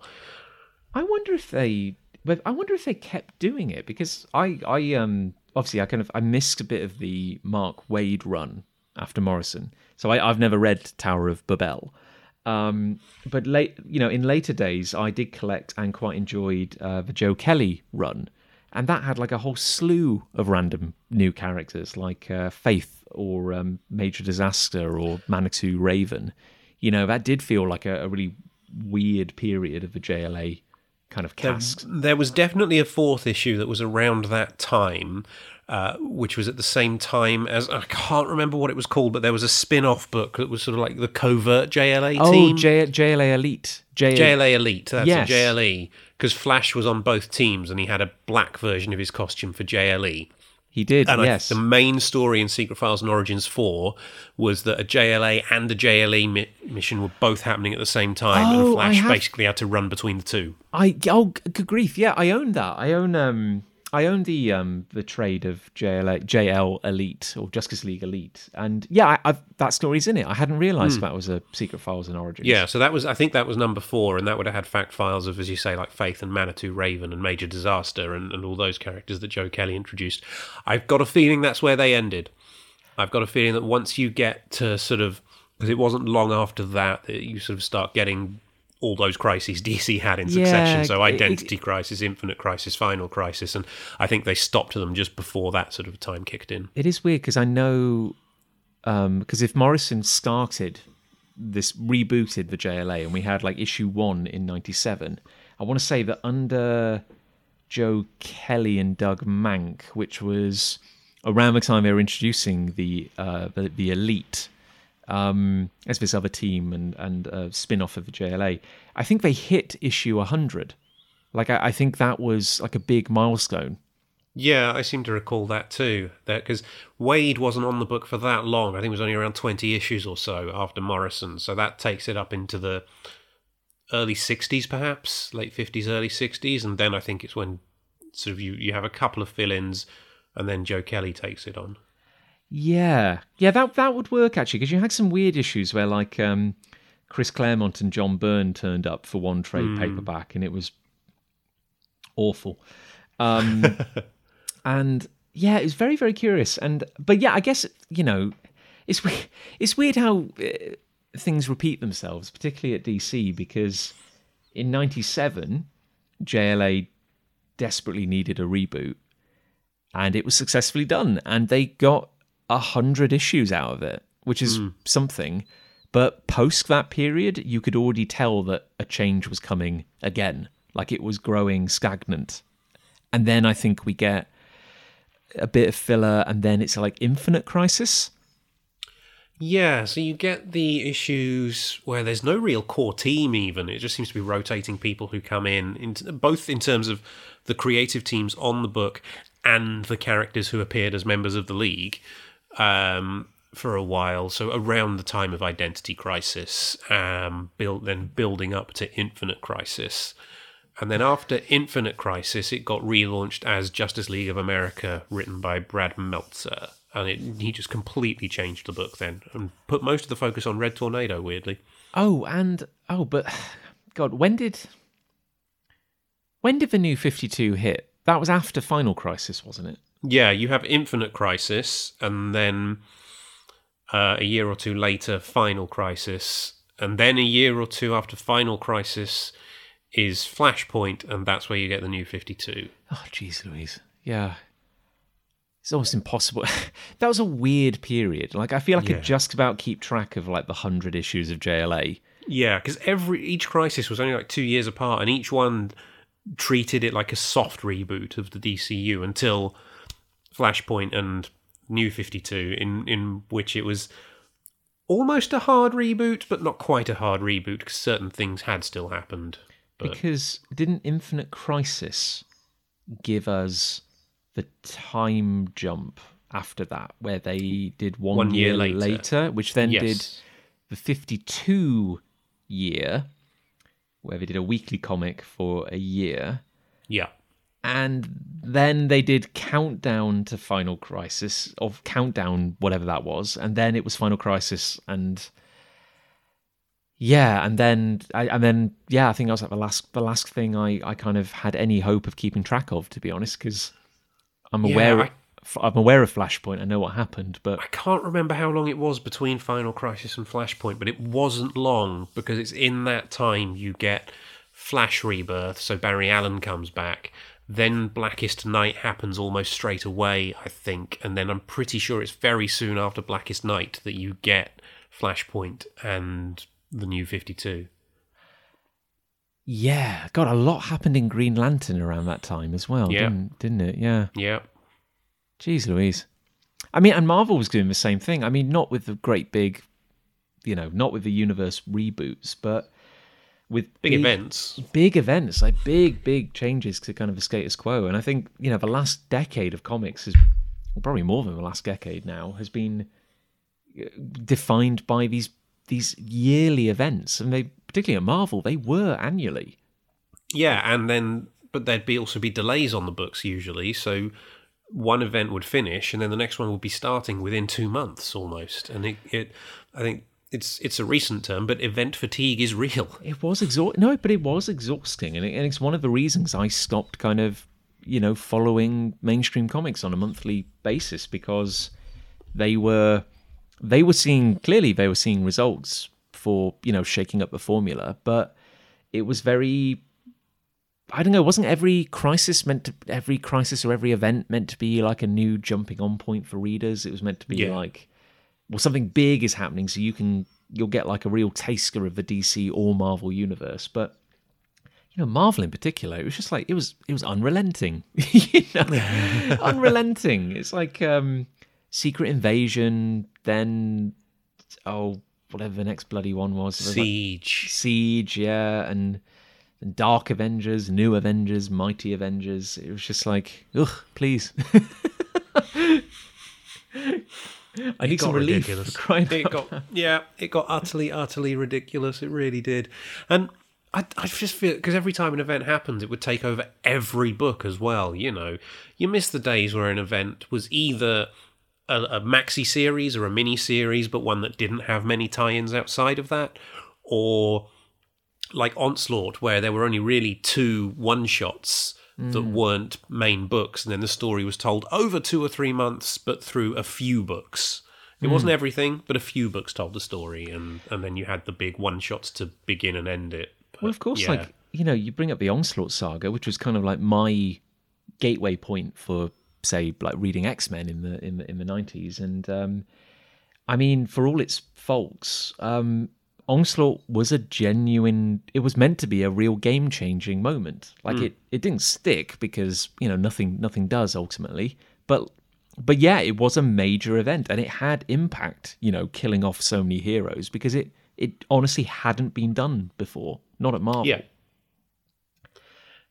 If you do that every year, it kind of loses its effect somewhat. And that's the thing. Every single one of these Marvel events in recent years has involved a major character dying during it to get the headlines up. Like, was it Hulk was killed in Civil War 2? Or Bruce Banner was killed, by Hawkeye, but was then back less than a year later. So they'll kill a character for the headlines and then bring them back like 6 months later, like every year. Yeah, it's it's something like Spider-Man revealing his revealing his secret identity, which of course is good for headlines and good for some stories, but you've also written yourself into a hole, because any movie adaptation, which people love, is not going to have that same thing. Far From Home notwithstanding, I don't know what's going on with Spider-Man movies at the moment, but they had to retcon it, because that's not what people buy a Spider-Man comic for. Yeah, and that's the problem. That these major earth-shaking changes, none of them are going to last. It's the eternal problem with continuity. We love it because otherwise we'd just be reading some brand new comic about Strongman and Fast Dude. Like, there's a reason we care more about Superman and The Flash, and it's because they have a history. But yeah, for crying out loud, like, how do you keep that fresh without, I guess, maybe something like Earth 2 was the answer, doing kind of just standalone stories. I think, I've said it before, but I think both Marvel and DC just need to do a hard reboot. Just commit to it. Go in and say, right, we're ending the universe, end it with a happy ending, sure, a big story that just brings an end to that continuity. Start over, new creators to retell origins and just do something different without trying to hold on to what came before and just make it completely new and a different take on it. And if you want to retell some of the old stories and redo them, then you can and do it that way. Like that, but that's what I think they need. I think they're just too bogged down in what came before at this point, and there's just too much of what came before at this point for it to really continue and be effective. Yeah. I almost wonder if you could somehow avoid having to do a big reboot by acknowledging that there is a continuity, but dialing back the events and maybe just signing a creative team to do like a year. Maybe, not just a few issues, but going like, look, tell a story. Please don't reinvent the wheel. You can have intrigue, but we don't need to learn that, say, Superman is the dream of a ghost of a fiction of a child in another dimension or something, or a robot, or Krypton never existed. Like, just tell a story, and then we'll have trades we can collect, and then in a year's time we'll decide whether we want to kind of carry on, or we'll get like a whole new creative team in, and we'll acknowledge that the previous events happened, but then we won't have to explain why Spider-Man has fought in 2 world wars and been to the other side of the galaxy 15 times, lost his arm, gained 2 more arms, become a symbiote. Because that's a nightmare. Like, how do you explain how a character has done so much while also only being active as a superhero for maybe like 5 years? I remember a few years ago, a friend of mine who was just getting into comics, and he'd heard about some of the big events, but he hadn't really read them before, and one of them had tickled his fancy, and he said the immortal phrase to me, "Can you briefly explain Onslaught?" It took me 2 hours to briefly explain Onslaught to him. Oh, you poor soul. Because if you're going to explain Onslaught, you have to go back and explain Fatal Attractions. And that's where you start, and then there's a lot, because if you just go, so that happened, and then we get to here, they'll be like, well, wait, why did that? And yeah, so it took me 2 hours to explain Onslaught to him briefly. To some extent, you've got to explain the Age of Apocalypse, because you've got to say where Nate Gray came from, and touch on some Fantastic Four and Franklin Richards. I mean, you've got to cover Heroes Reborn and Heroes Return. Yeah. So no, you can't briefly explain Onslaught, and I think the same is true of any question anyone would ask about any storyline in comics these days. Just, I don't know. Just find a fun story somewhere in the long continuity. Read it and enjoy it, and maybe, I don't know, check back in a few years once we finally worked out what to do about continuity. My recommendation is just go and read all of Grant Morrison's run on JLA and listen to our podcast while you do so. Yeah, listen to the #1 Grant Morrison JLA themed podcast, the Morrison Cast with Dave and Frank, which is really, really good, and I'm very envious of them. I wish we had a podcast about that. I wish my name was Frank.